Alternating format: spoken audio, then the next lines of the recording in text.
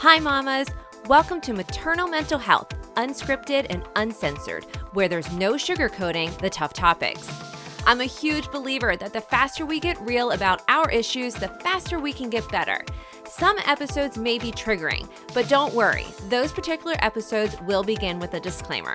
This podcast is also not a substitute for professional care because, well, I'm a mom, not a doctor. So are you ready to get real? Then let's go. Hi, mamas. Today we're talking about my bipolar 2 diagnosis and relapse. I've been getting a lot of messages about it, which is understandable because it did happen 10 years after my initial battle. And well, I wasn't pregnant. So what was going on? What was happening? Why was I all of a sudden having intrusive thoughts again? Well, in 2010, when I was diagnosed and medicated for my anxiety, I stayed on my meds for about a year. So I was off them in about 2011. I was stable until about 2013 when my anxiety started up again and got progressively worse over the next few years. It started as manageable anxiety. I could still function, go to work, and it wouldn't last all day. So I just dealt with it. Then I started having chronic anxiety. I would feel off all day, couldn't concentrate, and then came the panic attacks. First, it was once every 6 months, and then every month, and then every week. Eventually, they became daily and were happening while I was driving my daughter to school, which is a 40-minute drive one way on the Florida Turnpike. For those of you out there listening who have experienced panic attacks, I had your very typical symptoms. My heart would start racing. I would feel like I was going to be sick. I would feel like I need to find a bathroom because my stomach would be upset. I would be sweating. My hands and arms would go numb. And this is really scary when you're driving because you don't want to lose control of your car. So it would kind of just feed into all of the anxiety and just be so debilitating and awful. There were times where I'd have to pull off to the side of the road and just take a couple deep breaths or call my husband to kind of calm me down. It was really scary. So I want to take a minute to kind of sidebar for just a second before I continue on with my story, because I'm often asked by a lot of people, when do you know it's time to see someone, to see a professional? Well, my suggestion is always this: when your symptoms start lasting longer than 2 weeks, you should probably see someone. If your symptoms impact your daily life, you should probably see someone.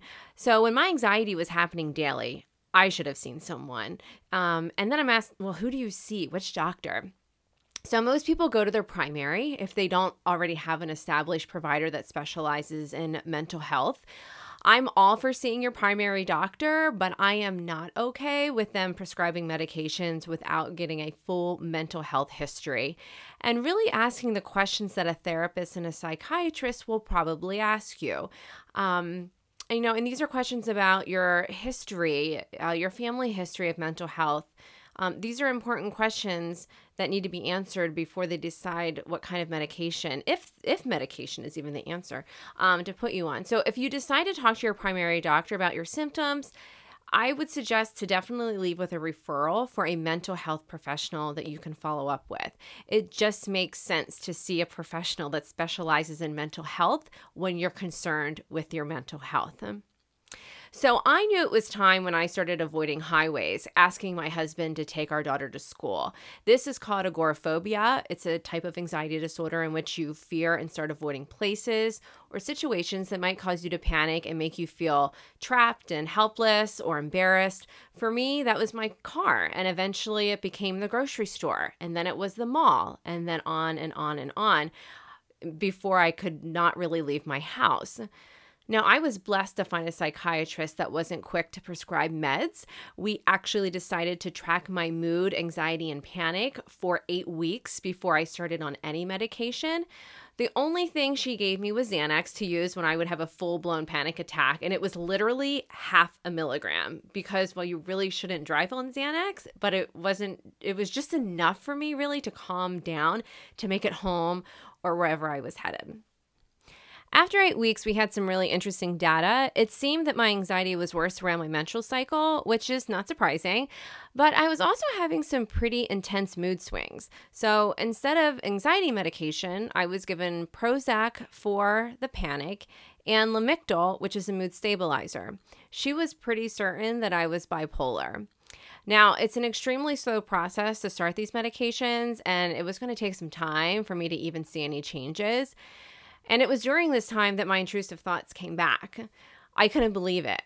Now, when I had them when I was pregnant, I didn't tell anyone for 6 months. This time, I lasted 3 days. It was so incredibly debilitating, and I like to think that I did learn something from the first time around. I called my doctor, and she prescribed Risperdal. That is an antipsychotic medication. I was really successful with this the first time, and it worked. So I truly asked, I said, can we just try this because it worked for me the first time? And we also ended up increasing my meds faster. So the Prozac and the Lamictal, while it was supposed to be a very slow process, we sped it up. And I was able to take some time off work to go through this process because it can make you feel really sick and just not well. But I knew it was something that I had to do. So after about 2 weeks, my mood stabilized, my intrusive thoughts went away, the anxiety also subsided, and the panic attacks stopped. The other great thing about my psychiatrist is she educated me on the brain and why she prescribed these particular meds for me. She's certain that I had been bipolar most of my life. I was just never diagnosed. I didn't have the lows that most people experienced. I had the highs. I was always in a manic state, which for me came out as creativity and obsessing over projects. From 2013 to 2018, I had started 4 different websites and businesses, and I put businesses in air quotes. They were not businesses, they were business ideas. And I would come up with these ideas on a Friday, buy the URL, build the website, and launch it on Monday. Who in the hell does that? I thought I was just really motivated, a really talented person who got shit done. And while that may be true, it's certainly not healthy at all. So living in that manic state for me for so many years eventually broke me. And that was my relapse in 2017. So now what? How would these meds make me feel? Would they change me? Would I still be creative and have the motivation and the energy to do the things I loved? It was scary to think about how much I would change and if it would all be good changes. Well, I did change, and it took a while for me to be okay with it. The best way to describe it is everything just slowed down. I slowed down, my brain slowed down. I was now really calm and less obsessive over things. It was really super weird. I could now let dishes sit in the sink overnight, which was like unheard of. My mind wasn't racing with a million different things all the time. I could breathe. I could relax a lot easier. It was quite a change from what I thought was normal. Well, what I thought was my normal. I shared with my psychiatrist that I felt less efficient and somewhat lazy. She looked at me and said, "Jennifer, this is what normal feels like." And she was right. My anxiety and panic attacks 100% went away, unless, of course, there was something specific that I had to be anxious about. I remain on the same medications and stable today, so yay, that's a huge deal. But there is one side effect that's still hard to deal with, and that's the 25 pounds of fluff I now carry around. Yes, the dreaded weight gain. It's actually a huge reason why us mamas don't always reach out for help, because we fear treatment will be meds, and that may mean weight gain. I hear ya. I contemplated going off my meds so many times because of it, but I can't. So how do I deal with the extra fluff?